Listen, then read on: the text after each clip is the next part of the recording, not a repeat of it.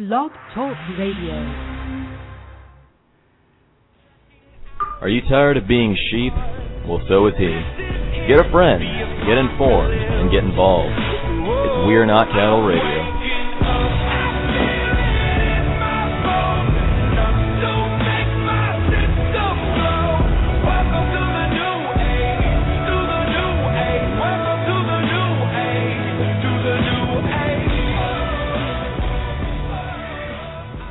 Good evening, everyone, and welcome to We Are Not Cattle Radio. I am your host, Jake Counts, coming to you live from Atlanta, Georgia.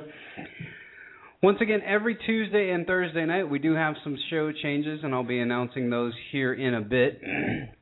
The changes are actually moving the show from a 2-hour show twice a week, that would be Tuesday and Thursday, to a 1-hour show in order to really go hard-hitting and fast-paced.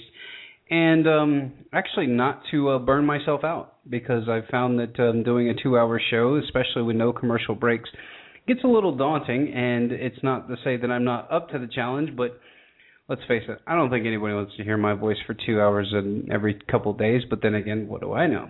So I'm going to move the show to a 1-hour show Tuesdays and Thursdays, and then we're going to do a special weekend edition. So stay tuned for that. It will vary. It might be Friday night some nights. It might be Saturday nights, and most likely you're probably looking at a Sunday mid-morning show, so somewhere around 11 o'clock-ish, so stay tuned for that. We'll be posting all the updates on my website, wearenotcattle.net, so tune in there, and I'll also shoot out all the new scheduling shows on Twitter and Facebook to keep everybody abreast. And I do appreciate everybody's support. Thank you so much. And thank you so much for making me a part of your life every Tuesday and Thursday night. I see the numbers, and the numbers are great. I can't believe that that I have so many like-minded people. And what's amazing to me is that as the system kind of goes into cardiac arrest here in the United States, as the economic challenges will mount, and as all the the governmental quote-unquote shutdowns are going on, we are going to see a rise in the people that really have not listened to what we've said in the past, and will start to pay attention now, because it's going to start affecting their daily lives. And what I mean by that is the Obamacare plan, which was a plan to collectivize the nation, and it is not what the founders of this country wanted. It is not what anybody that has any semblance of self-worth would want. It is collectivization of a nationalized healthcare system. And then we get arguments from the left that say that, oh, well, we're the only modern nation that doesn't have nationalized healthcare. Right, but we're also one of the only nations that provides charity care, which is supposedly 1/5 of the care that is provided to anybody that goes into a hospital. That's why an illegal immigrant can go in and have a baby, and they can't turn the person away, because they are guaranteed care under our regulations, and that is all going away. So to look at the American health system, even though we spend the most on health care of any nation in the world, and now we're just going to make that even more vast, really baffles the mind if you sit there and think about what the real challenges this nation faces.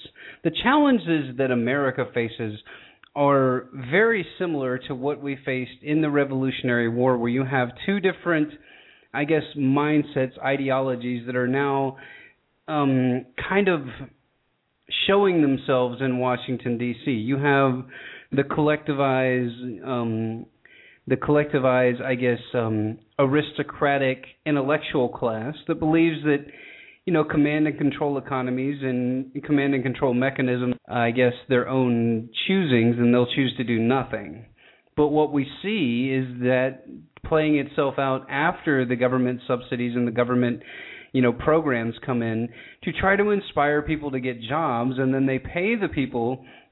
I think that I remember reading that in North Carolina you were paid, depending on how much you earned, you were paid upwards of $500 and something a week, tax-free, mind you. I mean, you can have taxes paid out of it, but you can also opt to not have any taxes drawn and then just pay them at a later date. So you could receive upwards of $500 and change per week for not working. Or you could go and be a quote-unquote productive member of society and go work at something like McDonald's or Starbucks and make, $11 an hour, and after you pay your private bank that loans your government money at interest, after you pay your quote-unquote taxes, then you're left with $300 and something and change. So you're almost incentivized not to be a productive member of society. And unfortunately, that is typically where most of these programs will lead. Most of them will lead to mismanagement, malfunding, robbery, theft, you name it, because once it gets out of your hands, this is the key thing to remember about liberty and prosperity and self-ownership. Once the money gets out of your hands, it is completely out of your control. And whether the bureaucrats take your money from you at gunpoint with quote-unquote taxation and then go and leverage that and use it in some slush fund or mismanage the fund a little bit or skim off the top or what have you, it is out of your control. So we're in a very intellectual battle now, but we're dealing with a bunch of people that are highly intellectual, but they're intellectual under extreme circumstances. And what I mean is that the people that believe that the American system is flawed and the Founding Fathers are evil and all these other things and the free markets don't really regulate themselves and you have to have regulations and all of these good things, these are the people that went to a state-run educational school, perhaps a private school, and then went to one of your quote-unquote Ivy League schools where you receive more brainwashing from, depending on which educational school that you go to, either the Rockefeller Foundation, the Carnegie Endowment, or the Vanderbilts. It doesn't really matter. It's all basically touting the same intellectual nonsense, which would be that the more control and the more power that the government and other authority agents have, then the less the people need to worry. And that's the way that they will always portray it to the students, because the students don't want to worry. The students just left their home. Let me give you an example. When you leave your home to go off to college, as 18 years old, you're probably thinking to yourself, this is pretty terrifying yet exciting at the same time. You have your first taste of liberty. That is your very first taste of liberty, and what you decide to do with it is completely up to you. Your first taste of liberty comes when you leave the quote-unquote nest, if you go out of state, or even if you just move to, quote, on-campus housing. You are moving away from your perceived authority figures, which would be your parents, the people that have told you what right and wrong is, have kept you within the boundaries of the laws that are drawn and made up of, politicians and special interests that have created these laws that you're supposed to, quote-unquote, live in order to be a, quote-unquote, upstanding citizen. So now you have your first taste of liberty, and what do you typically do with it? Well, most people enjoy their freedom, and they do nothing. There's a large majority of people that drop out of college within the first 2 years because they go there with no sense of self-worth, with no sense of gratification. They would like to just go there and party and have fun and intermingle and maybe attend some classes. And this is coming from somebody that did that for an entire year in college. So once again, speaking from experience, but also noticing there was a large portion of the enrollment there that was doing the exact same thing that I was. So fast forward a little bit. So now that you've decided that you're going to actually try in school and you're going to try to better yourself, you take your classes in your quote-unquote major, and then you have your ideas of what you would like to do. Now here is the challenge within the system. The system over the years has become almost to the point where degrees, pieces of paper and other things are really worth what they are worth, and that is the piece of paper and the ink that is written on the paper. As you get older in life, you'll find out that job experience, how you interact with people, and how you carry yourself does hold a lot more weight than just a piece of paper. But it seems to me that typically the people that feel the inferiority complex or feel the need to show off or to try to be the best are the ones that didn't get the piece of paper, and they feel somewhat inferior because the piece of paper is not there to validate the fact that they're worth something. So now we're moving into an entire societal shift, which got shifted from self-ownership, self-worth, production, being a productive member of society, and not in the sense that the governmental productive member of society, but a real productive member of society. If you go and get an underwater basket weaving degree, you're probably going to end up flipping burgers. That's just the way that it is. You can spend your 4 years or 5 years studying literature or whatever you would like to study, but unless you're going to be an intellectual scholar and go to college, grad school, and even get your doctorate, that is probably not going to happen to you. So what happens now is you have these people with these exorbitant amount of debts that they've racked up, going to school that is probably never going to pay off for them, because the jobs that they're going to get are not going to be able to pay back the exorbitant loans that they've gotten because of the way that this structure is set up. Now, this has gone on to a little bit of a jag, but I'm going to come back to what this means in government in a moment. And then I'm going to open the phones up and take your phone calls in the last half hour. Okay, so now that we have gone through the system and we've obtained our piece of paper degree, and now that we've gone into the working world and found out that our piece of paper doesn't really hold the kind of clout that we thought it would once we were in the government institution telling us how much clout that little piece of paper was going to have, there is an even bigger problem in society.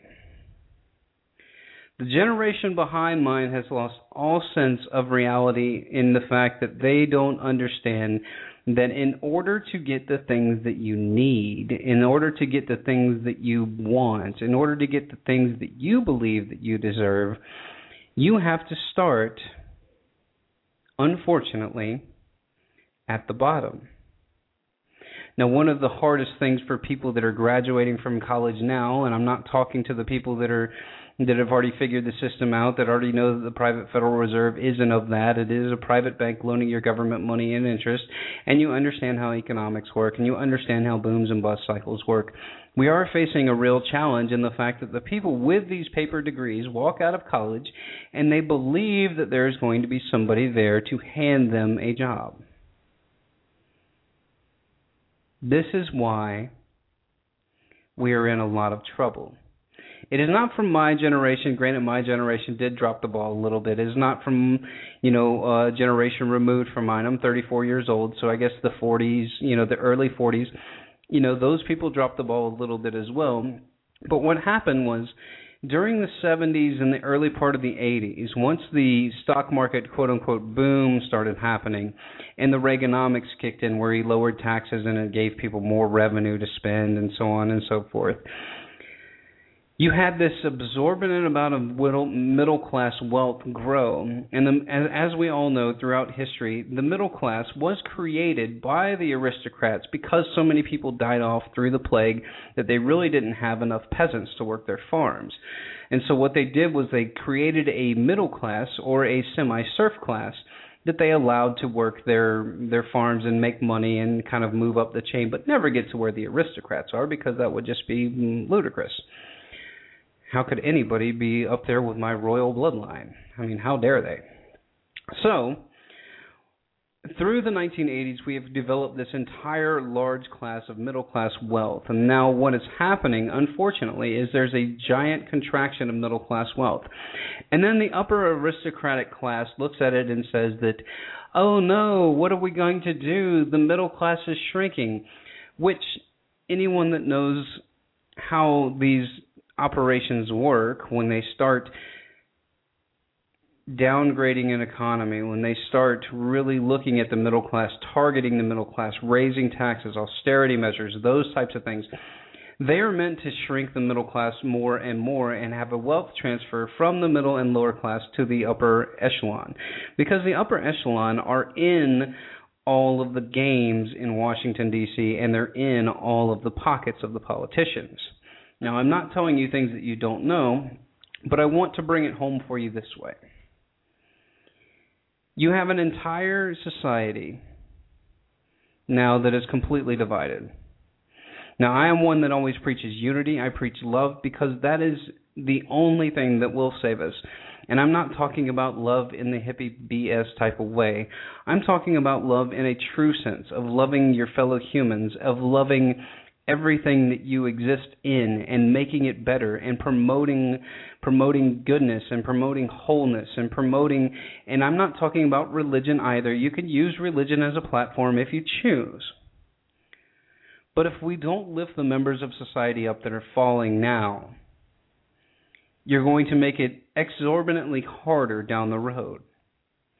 So what we have to get is we have to get to a point of self-realization as a nation. That the way that things are running are not healthy. That the way that things are going are probably going to end up very badly. But there is one very important thing to remember. And that is the nearsightedness of the American public is so small. We're running into basically a gigantic currency buzzsaw. And what do I mean by that? Well, you can't keep printing money. You can't keep buying bonds, bad bonds, in order to save the economy. It is unsustainable what the Federal Reserve System is doing. Granted, they're doing everything that Bernanke said he would do. And if you guys listened to the show last week, or I believe it might have been the week before, where I mentioned Bernanke's speech that he gave back in November, I believe it was of 2001, where he was going to be faced with deflation, what he would do. Now, if you read that very carefully, and what I did is I was, being the ginormous thought criminal that I was, I actually took that speech, printed off several copies of it, handed it out to friends, family members, and even people I worked with, highlighting exactly what was going to happen. Now, does this make me a precog that I can predict the future? No. I just understand what policy means. And policy never means American. When they say American policy or American interest, it is not talking about you, the individual. Unfortunately, it is talking about the special interests which run our nation. Now, there is some good that has come out of Washington over the last few years, and the fact that the people actually did push back and enacted laws that make it illegal for any elected official to receive gifts or trips from lobbyists, which is good. And if they do get caught with specific felonies like Jesse Jackson Jr., they face extreme penalties, even losing their federal pension for life and being locked up. So that's a good thing. The American people pushed back, and now we got what we wanted. Unfortunately now, we're going to run into a distraction. And the distraction is Obamacare. And the reason it's a distraction is because anybody from the right side of the paradigm is going to talk about how bad it is and how nobody wants this, and that that there's an overwhelming portion of the population that doesn't want socialized medicine, which is not true. But then you have the left side of the version, or the left version of things, which of course is going to skew things in their favor as well. So my thought is that the American people lie somewhere in the middle. We know that the system is broken, but we don't know how to fix it. So what do we do? Well, Congress, in their usual glory and stick-to-itiveness, passes a bill which probably doesn't solve either one of those problems, nor do they have a debate on how to change the law in order to make it more appeasable to both sides. Congress has now become the division of America as a microcosm. And what I mean by that is that when you have two groups that are completely on opposite ends of the spectrum with completely different ideologies, we are running into a very tough situation, and hence the government shutdown.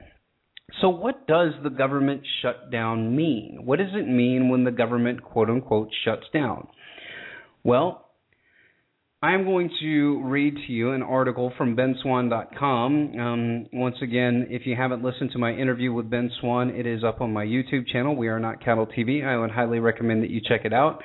I did stumble and bumble a little bit, but keep in mind I have been admiring his work for quite some time, and it was a real thrill for me to get to ask him a few questions and even get his take on homeschooling, which comes to find out that he was a homeschooled person himself. So his view on government schooling is going to be a lot different than everybody else. And it's I think it was the most poignant part of the interview, and I would highly recommend that you guys go check it out and share it with other people that want to have an idea of what real journalism is.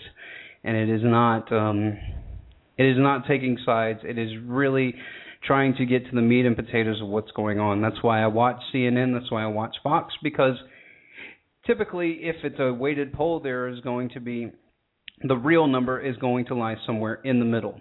So as people use media as a validation of their ideology currently, I think we're going to see a shift in more people that don't even want the ideological sympathies, that they just want the truth, and they want facts. Because when you get the truth and you get facts, then common sense is going to take over, and it's going to be pretty simple from there. But if you get white noise and you get rhetoric, then you're not going to be able to get to the truth of the matter or the facts.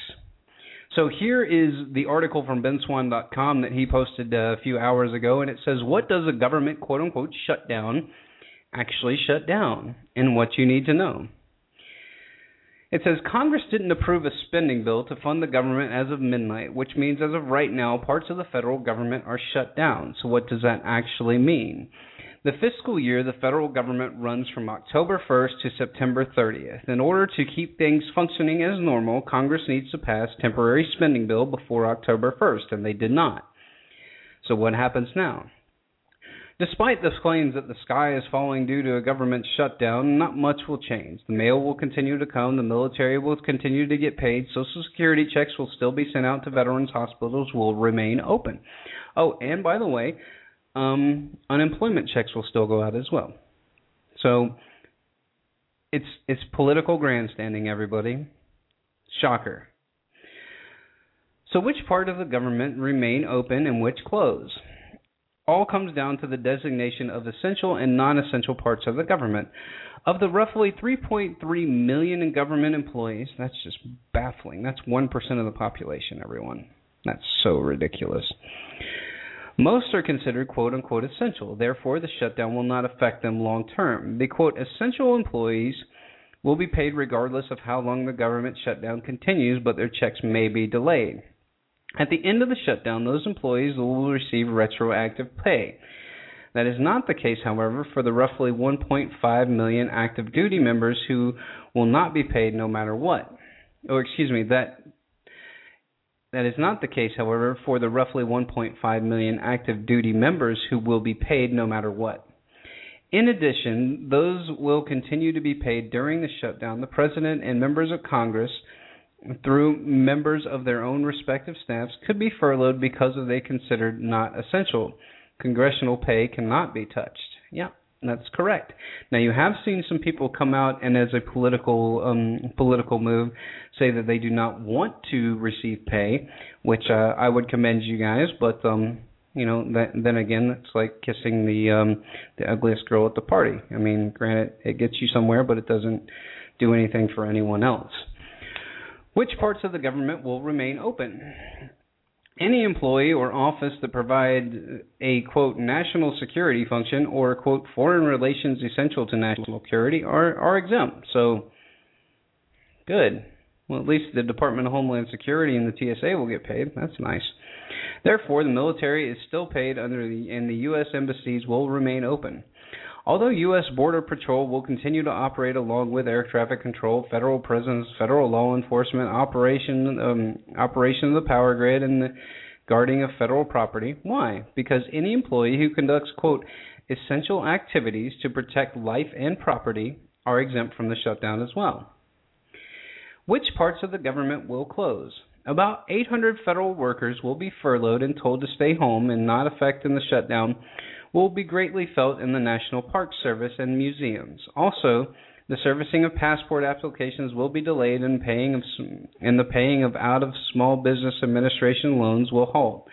In addition, financial regulatories from the FTC will not be working and the Justice Department may suspend civil cases. At this time, the last time the government shutdown took place was in 1996, at that time under Bill Clinton, and the shutdown was for 21 days, and that was due to the Lewinsky thing. And that was just me adding there. So it really is political grandstanding, everyone.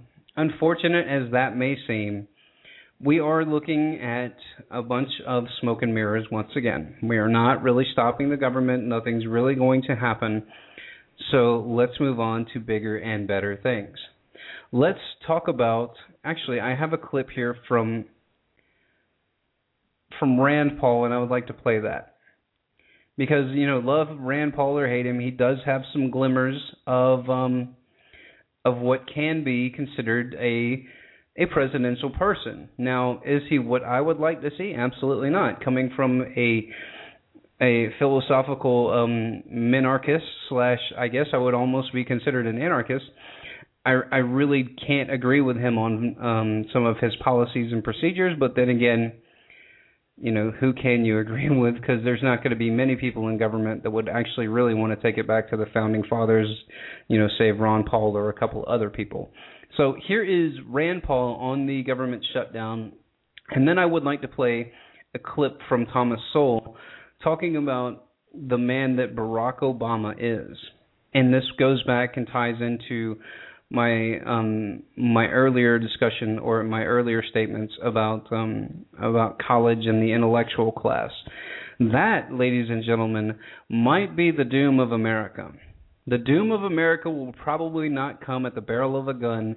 It will probably come from a bunch of ideological morons that believe that they have got the system figured out, that a group of gentlemen that came from tyranny, absolute tyranny, and tried to put in safeguards to halt tyranny and to even minimize the effects of a tyrannical government, they're just old. I mean, the ideas are just old. So, thanks for listening, everybody. Here is Rand Paul on the government shutdown. Welcome back to New Day. We are almost 9 hours into a government shutdown after Congress was unable to reach an agreement to keep the government open and to fund the government. So how will lawmakers work their way out of this stalemate? And is this just a prequel to the upcoming fight, many would argue, the bigger fight over the debt ceiling? Senator Rand Paul is a Republican from Kentucky. He's joining us exclusively from Capitol Hill. Senator, it's great to see you. Thank you so much for your time this morning. Good morning. Good morning. From your perspective, where do things go from here this morning? Well, I've had a couple of suggestions, and one suggestion is that when we disagree, historically we've gone to conference committee. You have Republicans in the House who want to alter or compromise on Obamacare. You have Senate Democrats unwilling to. So if you have a disagreement, you come together with equal number Republicans, equal number Democrats, and you find a compromise. Not a bad idea. That's something that House Republicans, they moved to do after things fell apart yesterday. I spoke with Senator Dick Durbin earlier in the show, and he said that Democrats, they would be open to going to conference, but first they want to see House Republicans pass a stopgap funding measure. And as Harry Reid said, they don't want to go to conference with a gun held to their heads. Is that something you could support? Well, I think what we could do is we could pass a very short term, maybe not 6 weeks, but what about 1 week so we can negotiate over a week? I think a continuing bill to keep the government open while we negotiate is a good idea. I do agree that negotiating with the government closed probably to them appears like strong-arm tactics. So if we keep the government open, but I think it needs to be short-term enough that we are having an active negotiation, that we don't just say, oh, we're going to fund it for 3 months or 2 months and come back. I think if we did it for a week or two, I think we could still continue to negotiate, have a conference committee, and really I think the American people do want us to work this out. That might be the first glimmer of hope I've heard all morning, so I appreciate it. Democrats will also argue that they've been calling for you've been calling for going to conference for quite a while. Democrats say they've also been saying that for a while, to go to conference to hammer out these budget issues. Do you think Speaker Boehner then made a mistake that he didn't make a move to go to conference earlier, because this was their kind of their last straw last night? All right. Well, I think that to go to conference, it takes both sides agreeing to it. I don't think that the House has been against it. I think the interesting thing about this process is that we've offered a lot of different compromises. Our first position really wasn't so much a compromise. We don't want Obamacare. We think it's a bad idea and going to hurt people, so we offered to get rid of it completely. But that didn't pass, and so we offered a compromise to say, look, you've been delaying other parts of it. Why don't we delay the whole thing for a year? That, I think, is a compromise position. That was rejected. We then offered to delay only the individual mandate. The president has unilaterally done it with the employer mandate. That's another compromise that's been rejected. Now we're offering also a clean CR for a week or two, but then my understanding is that Senator Reid has rejected that out of hand as well. So really we're offering a series of moving compromises, trying to get a middle position, and we haven't gotten anything back from the Democrats that they're willing to compromise. And how do you respond then to Democrats who say, but you're beginning from an irrational bargaining position? They don't think that these budget negotiations should have anything to do with the president's health care law. Just keep the government funded and fight it out separately. Right. I think that anytime you disagree, if you and I disagree and I start out by calling you irrational, we're not going to get anywhere. I mean, obviously when we disagree, we don't like the premise of the other person's position. But the thing is that funding is a function of Congress. So a law is passed, but how we fund it and how we modify that law over time, it doesn't mean from here till the end of time Obamacare is everything the president wanted it to be. The president's been modifying his own plan over the last several months. Should Congress not be part of that? Some of us think it's illegal for the president to do it without our authority. So really, I think we should be part of the mix, and he shouldn't get 100% of Obamacare as he wants it without any input from Republicans as well as the rest of the country. So, Senator, kind of how this all really, this end stage kind of kicked off was you stood with Senator Ted Cruz in that marathon protest on the Senate floor. When you look at that, where you stood there and where we are today, do you think that protest helped or hurt negotiations? I ask that because we are hearing more and more some moderate Republicans in the House saying things like the Ted Cruz wing of the party in terms of criticizing how things have been handled. You know, I think it was helpful to talk more about, we haven't had a big debate about Obamacare really since it passed in Congress. And so I think it was helpful to have the debate. I'll give you an example. I'm going on the exchanges. I'm going to have to buy my insurance on the Obamacare exchanges. In my state, there's only going to be 2 insurance companies. Used to be 30. Now there's going to be 2. And one of my choices doesn't cover me out of state. So when I travel up here, and because of all this shutdown, I have a heart attack, I want my insurance to cover me here, but under Obamacare, it's not going to cover me in Washington. So, I mean, there's a lot of problems with this that if we don't work it out, we're just going to cause millions of people to go into these exchanges, and they're not ready. Well, let's hope that never happens. No heart attacks, no matter what happens in the job. I'll say that. Real quick, Senator, Democrats, the president, they say that Republicans will be blamed. They're blaming Republicans for this government shutdown. The polls that we have, and I know that you love to debate methodology, but the polls that we have say that Republicans are going to face more of the blame now that the government is shut down. Does that concern you at all? I think what we ought to do is argue about right and wrong. So, for example, right now we're borrowing $30,000 every second. We have $17 trillion in debt. We're adding nearly $1 trillion in debt every year. That's because we continue to spend what's called a continuing resolution without reforming it. So I don't think we can go on. And while I don't want to shut down government, and I would be for short-term solutions to keep it open, I think we do sometimes have to make a stand and say enough's enough. We're spending our kids' future, and we can't keep doing it this way. Senator Rand Paul, always great to have your perspective. Thank you so much for joining us this morning. Thank you. Of course. So that is Rand Paul on, once again, the division in Washington. Now, is it a bunch of smokescreen and mirrors? Probably. There's probably a lot of that, but I do believe that there are some severe ideological differences when it comes to what's going on in Washington. So we got about 25 minutes left in the show. I got a couple of news articles that I would like to cover. I'd also like to get into the Thomas Sowell, his perspective on Barack Obama. And for those of you that don't know, Thomas Sowell is an economist, Harvard graduate.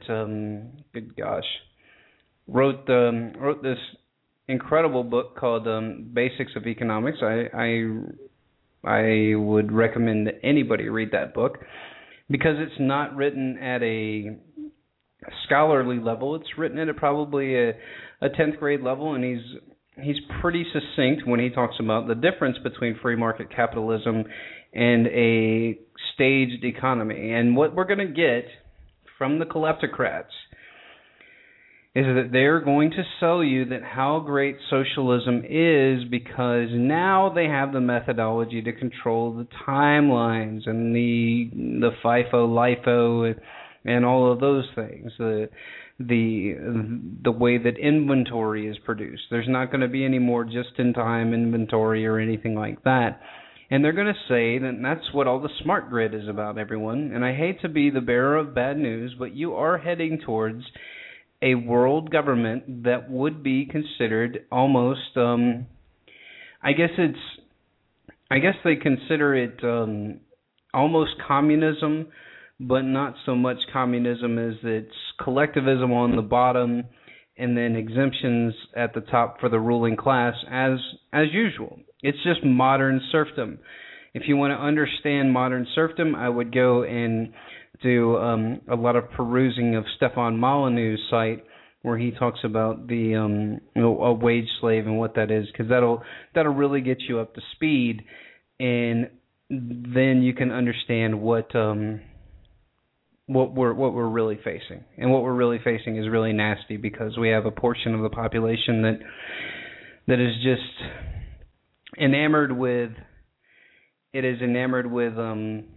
just entertainment and all kinds of stuff. So I'm going to open the phones up, 602-753-1916. Give me a call. Give me your take on the whole government shutdown and everything. I got a caller on the line here. Let me pull him up. Caller, you are on the air. Welcome. Hey, it's Robert from Journalistic Revolution. What's up, man? What's happening, man? Oh, and by the way, Robert and I and Matthew and who else was on? Trip Pugh. We solved all of the world's problems one night. So if you missed the podcast, I would go digging through the Journalistic Revolution archives.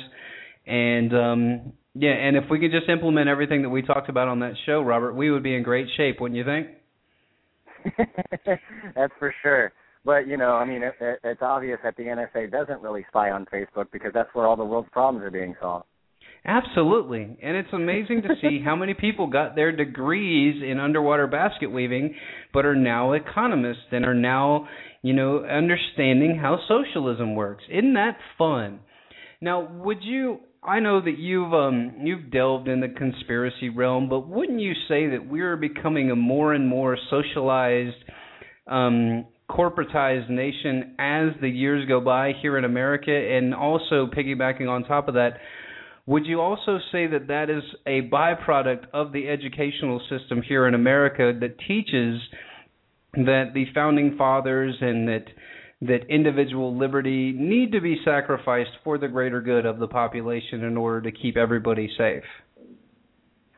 I would say that yes, that due to both the educational system and entertainment pop culture, we have been dumbed down to a point where we have accepted that we are going to have a fascist world government, but the question is are we going to have a liberal fascist government or a conservative fascist government? And that is the choice that is going to be delivered to us soon enough. Oh, the false paradigm. You got to love the false choice. I mean, you learn about that in Sales 101. You give the client the false choice. It's either, would you like to pay now, sir, or would you like to pay in 90 days? Either way, you're paying for this product, but I just want to find out what the terms are. Yeah, it's like asking yes questions. You ask a person a question that no matter what, they're going to say yes to. If you're drowning in the ocean, I throw you a life vest. Are you going to take it? Yes, good. Listen to me. You can trust it. Absolutely. I got another caller on the line here. I think I know who it might be. Caller, you are on the air with Jake Counts and Robert, two bona fide 100% card-carrying thought criminals. Hey-o. Hey, is this Jacob? Yep, you got it. Hey, what's happening, man? Jacob is also a certified thought criminal, everyone, so get ready. This broadcast could get interesting. Guys, we got about 20 minutes left. I want to get your takes on the situation at hand here, and I also want to touch on some news. So if you could, Robert, since I had you on the line first, what do you make of all the political grandstanding about the government shutdown? What government shutdown? That's probably a more pertinent question. That would be right on target. Go ahead. And explain to the people what you mean by what government shutdown. Even though I read the Ben Swann thing earlier, Go into a little bit, or elaborate, if you will. Well, I mean, if anybody has actually looked into it before the shutdown happened, a simple Google search would have shown that the government has shut down many a times, but even during these times of government shutdown, over 80% of the non-essential workers still actually go to work. Nothing that is pre-appropriated is actually cut. So Social Security, the mail system, Medicaid, all of those don't need Congress to actually, go forward. So really what this is it's them holding hostage some parks and monuments, saying that, well, if we don't get what we want, we're not going to let you go on vacation. Mm-hmm. It is and really my whole take on it is it's scare tactics. It's posturing, a dog and pony show to make us think that there isn't actual ideological differences between these two opponents. Now, I did get into that a little bit earlier, and I want to elaborate on that on the backside, because I do think that we do have two separate factions in government that, as I talked to, and one of the things that was interesting talking to Ben Swan, he said that, yes, both of the factions are ideologically different, but they both want the power, and I think that that's what we really need to understand, is that even though they're ideologically different and they'll infight with one another, they never want to dull down or tone down the power that Washington has, nor do they want to tone down the power of the executive branch. So, but I'll touch on that here in a minute. Jacob, what do you make of the hoopla and the fanfare that is the government shutdown? Yeah, I mean, it's exactly what was just disseminated. I concur wholeheartedly. It's just them, utilizing scare tactics, saying the sky's going to fall. The market's probably going to react to it to a certain degree, and things probably get hit a little bit, and that'll be enough to kind of keep that fear momentum rolling. But when you look at it, in percentages, and when you look at the massive entity that the government is, it's kind of laughable to call it a shutdown. It's a joke, and anybody who buys, and I think everyone kind of recognizes that though as well. I would hope, but yeah, the whole end game here is to use these scare tactics to ensure that this unconstitutional legislation gets pushed through, so that they can control more information and manipulate more sectors that they just we're already manipulating from a larger scheme, I guess, I guess the Fed kind of operates on its own scale, but, with the marriage, with their marriage with the Fed. But I don't know, that's how I'm seeing it. You can maybe elaborate further, Jake, and give your take. Well, it's just the opposing views are what really drive me crazy, because I do think that there are ideological differences, but I think that they're in such small sectors of the House and the Senate that that's the reason that they always gravitate towards the Rand Paul, when Ron Paul was when he was in office, they go to him, and they go to people like Peter King, because those are the people that are truly ideologically different, but they have to show the people that there is some kind of, quote, progress. And I hate that term when it comes to what goes on in government, because the way that the system was set up, there wasn't supposed to be this, quote, progress all the time. We weren't supposed to have more and more edicts and more regulations.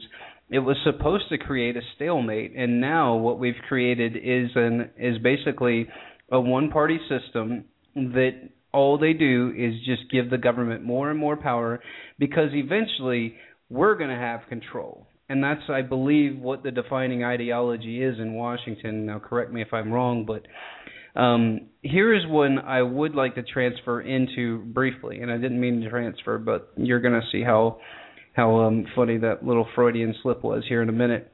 I want to get into the international politics behind what's going on in Greece and in Spain.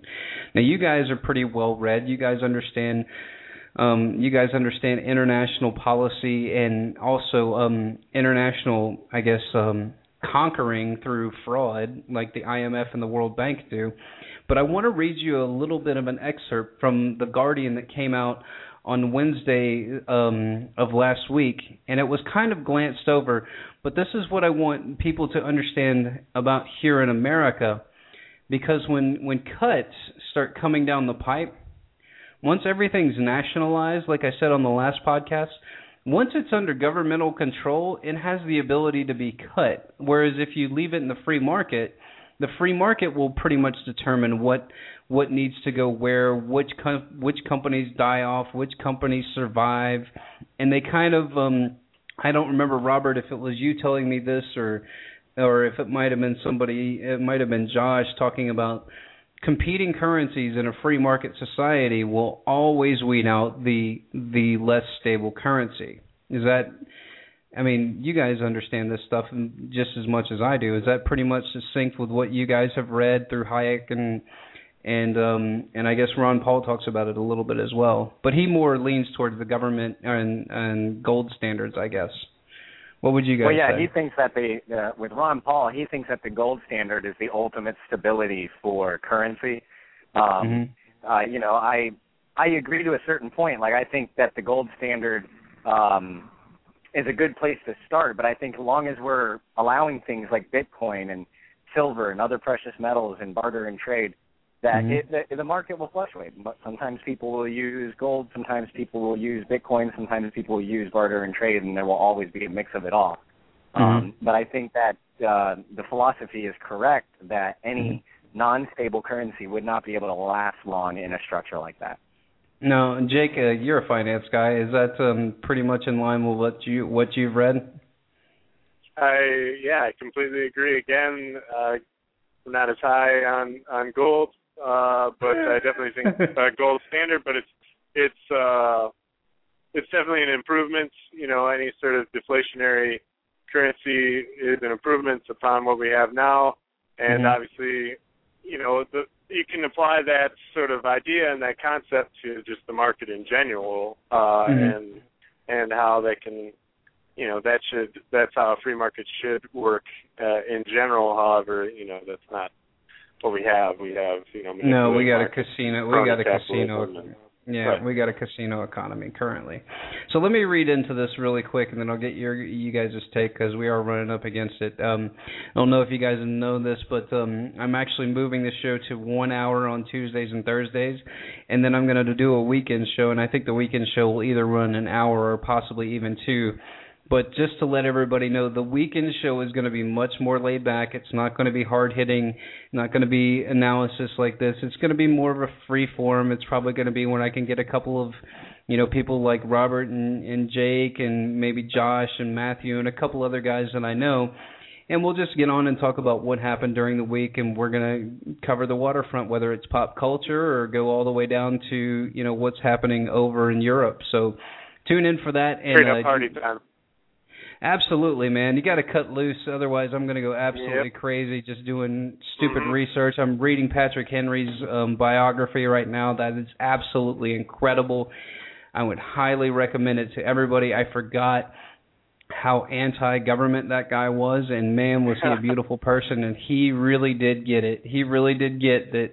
As soon as you start not putting restraints on the federal government, you are opening up a big can of worms because people will always find a way to maneuver in there. So anyway, 12 minutes to go, guys, so here we go. Austerity measures push Greek universities to the point of collapse, a.k.a. anything that's going to happen over there, everybody pay attention because it will come here, and unfortunately, this is one of the things that we do need to be aware of. The University of Athens faces the most serious crisis in history and suspends operations because of cuts, while others follow suit. The internationally mandated austerity measures have pushed universities in Greece to the point of collapse, and many debt-stricken countries, preeminently higher education institutions, are being forced to suspend operations. After the university in Athens that could be no longer functioning because of layoffs demanded by the European Union, those cocksuckers. Excuse my language, everybody, but God, I hate those guys. The International Monetary Fund, you can put them right up there with the CS. They get a CS label as well. Maybe I should just start shortening my profanity to just letters, and then people can kind of extrapolate from there. I don't like to cuss on air. I think it shows whatever. Screw it. Did you know that it's actually there just is Call of scientific Duty data? So what? Did you know there's actual scientific data that shows that people who cuss more often are actually more honest people? I did see that, Yeah, and that. you know what? That whole article can go fuck itself. So there you go. the European Central Bank universities in Tuxley, Perry, and Leona and Crete have followed suit. They say the cuts to the administration staff, including guards and archivists, they mostly made it impossible to keep the doors open. Greece is under pressure to streamline its bloated public sector by relocating 25,000 civilian servants into a strategic reserve and a mobility scheme to reduce pay by the end of the year. Those who cannot find jobs in government departments will be coddled. In a letter to the Prime Minister, the president of the Federation of the University of Teachers wrote, with great angst, we have ascertained that the government's decision to place specialists in the valued administration staff into the mobility scheme of our universities are at risk of a collapse. Even if we accept that we have a surplus of personnel, we cannot, from one day to the next, operate with less than 40% staff. Until now, government posts have been guarded by the Greek Constitution, but almost 4 years into its worst financial crisis in modern times, engineered by design, by the way, good job, bankers, Athens' troika and creditors have ridden roughshod over the taboo, saying that deficit-reducing targets demand that employees be dismissed. Among the 12,500 civil servants already identified for the transfer into the scheme of the administration staff, universities working in libraries, laboratories, clinics, and professional offices. Announcing suspension of operations on Tuesday, the rector of the University of Athens, the country's oldest higher education institution, said it was impossible for the university to operate without 498 employees who have been stripped of their ranks. And the article is almost done, so bear with me, everyone. As a result, it would never be able to register students already gathered from the start of the new academic year, conduct postgraduate courses, and release exam scores. It is very likely that we will lose the next 6 months, but the bigger issue is if we don't lose the university altogether. Barely days after the start of the first round of negotiations with creditors, aka thieves, the closures have once again put Sahara's Fringe Coalition on defense. The massive selling of the newspaper described its closures as a huge challenge, not only for the students but their families at the time of intense political, economic, and social upheaval. Universities, most public bodies, have become the breeding ground for the public sector proficiency, used widely by politicians as a source of patronage to return for votes. Telling only 295 of the 7,600 administrative staff employees in terrestrial education since 1994 have been appointed on the basis of meritocratic process, I guess the process of merit, according to the TAIZE. In one historical case, a lifeguard was paid for years by Athens University of Economics and Business despite the pool in the housing complex to which he had been appointed had been closed. All right, I'm not going to read the rest of the article, but what do you guys make of this? I mean, obviously, the bankers did an incredible job of creating the euro, flooding the market with it, signing countries on to bad debt that isn't even really theirs. It is basically manufactured derivatives debt. And then telling these countries that they're not going to be able to have universities anymore, all because of a bunch of kleptocratic assholes who want to make their payments on their G5 jets. What do you guys think? I'll go to Jacob first. Go ahead, man. Oh, I don't even know what to make of all that. I mean... Well, I butchered the shit out of reading the article, so... I guess there's a lot of... Did you go to Athens University? It sounds like I did. It sounds like I was the guy watching the damn pool that wasn't open. Oh, man.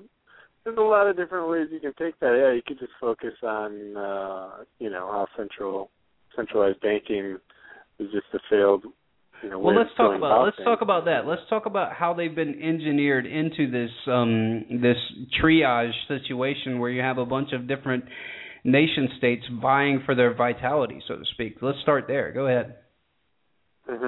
And we can take more risks with more volatile nations because there's more stable nations. And I mean, you can even tie that into the whole healthcare fiasco that's going on right now. And I'm sure you guys already talked about that earlier in the show. I'm assuming you touched on that for a long way. But you can see a correlation there where as a larger collective, we can take on more risk in these areas and just print and push fiat currencies in this area and just let them go as nuts as they want in avenues maybe that they aren't efficient. Well, I mean, government being efficient in establishing any sort of business. I mean, you find me an instance where they've done so successfully, and I'd be happy to hear about it, I suppose. But yeah, I mean, it's just not.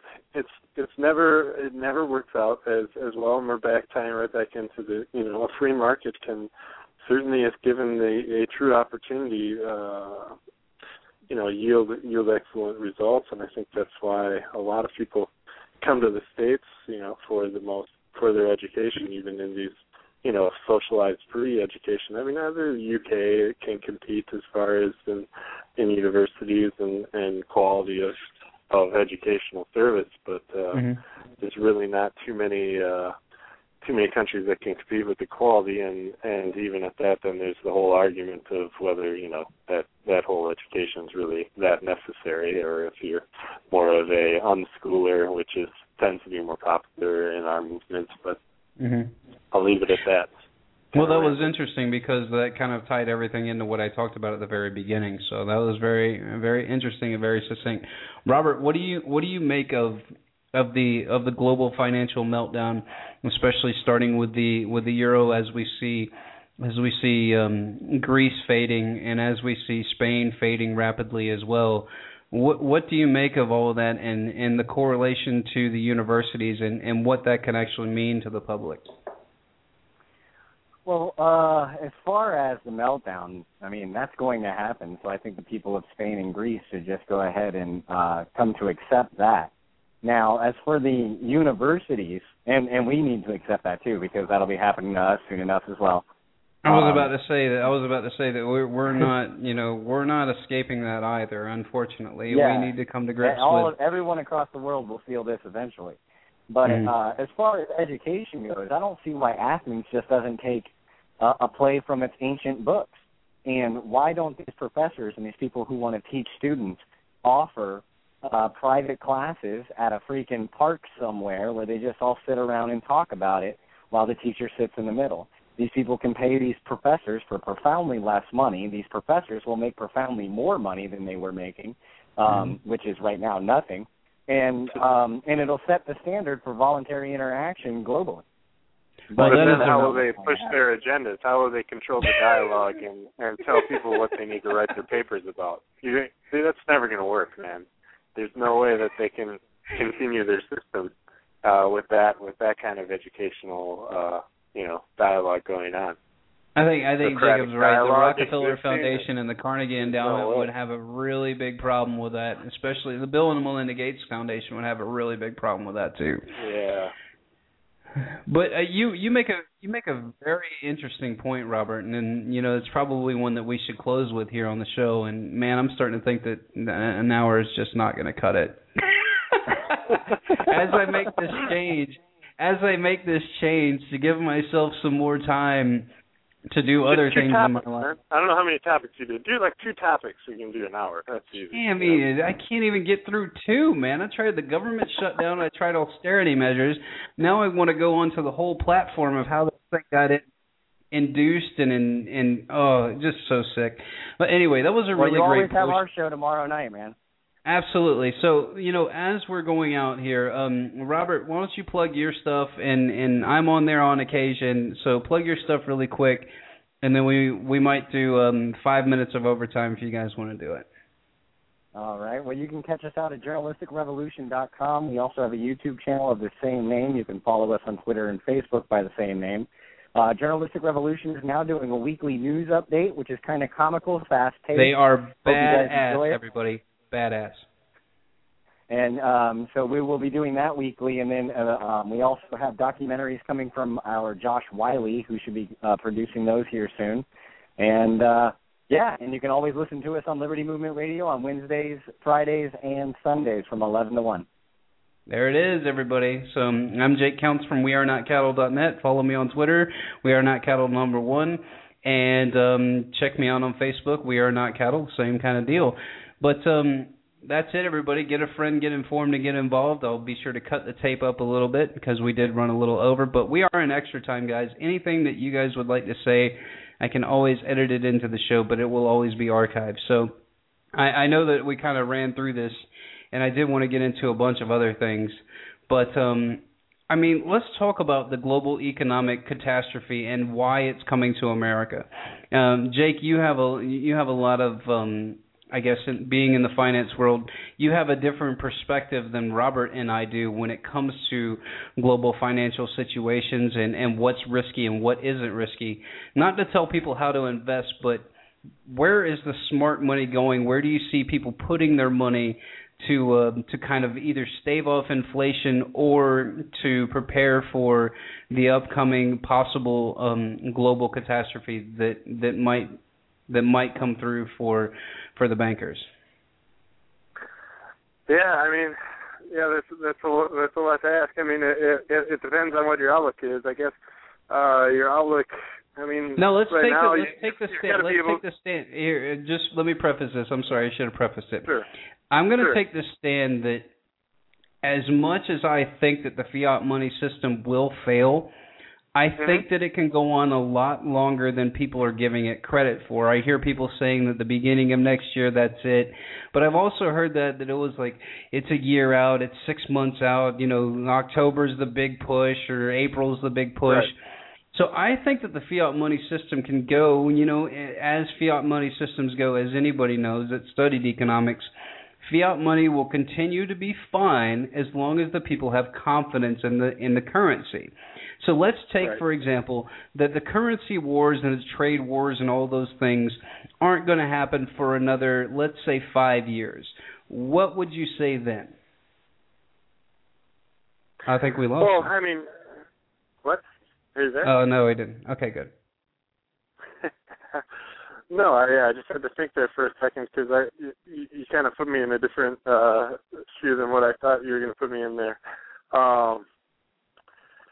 So the next 5 years, this is all just speculative, and I think you're right on when you're saying that I don't think the collapse of the dollar is going to be happening as soon as and hyperinflation is going to take place as soon as a lot of extreme libertarians like maybe Peter Schiff or different economists like that might say. I think that you need to sort of have a better understanding of how credit-based economies work and not have such, like I say a lot of times, not have such a nationalistic or American centralized overview of the world. But if you truly think that in 5 years all currencies will evaporate or no longer be in use, then I think the cryptocurrency is really where people are going to be moving to, and I think regardless, I think that's like a movement that just won't, maybe it's not Bitcoin, maybe it's a different cryptocurrency, but that's where we're going to be at, just because it is a more effective currency as a whole. And I think most world currencies are doing rather well when you compare them to gold, other than the U.S. dollar and the yen, which are maybe underperforming. I think those are the only two that I'm aware of that are underperforming. But I think, just being, if you're going to invest in more alternative investments and more actively managed investments than buy and hold strategies that people tend to have employed in the past, that's probably a better move, because if you're using those kind of archaic buy and hold strategies, you're going to end up getting hit by these bubbles bursting, and it's really going to it's gonna just put a huge dent in what you've accumulated over the last, whatever X number of years you've been trying to invest. So. Well, I think you make very good points, and I like to have an optimistic point of view, and then you have other people that have the doomsday scenarios, and I understand, it's always I guess healthy to think about a worst case scenario, but I do have this really weird thing that I have, and it's called faith in humanity. Now, I have faith, and there's a portion of humanity that probably wouldn't even be considered human. The psychopaths and the sociopaths, I would not consider them human because they don't feel empathy, which I think is one of the most fulfilling, I guess, feelings or emotions that you could ever have as a human being. But I don't think that humanity will go down in flames because we don't have a median of exchange.